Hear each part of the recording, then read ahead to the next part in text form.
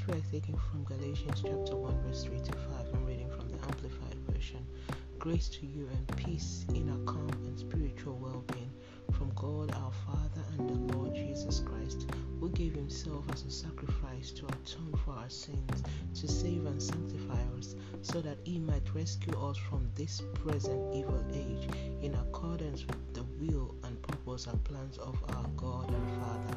To him be ascribed all the glory through the ages and of ages. Amen. Let's move on to the prayer point. Almighty Savior, I honor you and magnify your holy name. King of all kings, thank you for this beautiful new dawn and grace of life. Lord, thank you for forgiveness of sin and your blood shed for my salvation. Lord, thank you for your eternal glory that shines upon me daily. Lord, arise over this nation and let your revival take place in all areas. Father, remove every iota of doubt from my life henceforth.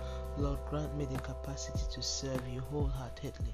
Lord, wherever I have been holding back from giving you my all, help me to let go and give everything over to you. Father, increase in me the understanding of your word and the acknowledgement of your spirit. Lord, guide me in all I do. Let the Holy Spirit always be my teacher.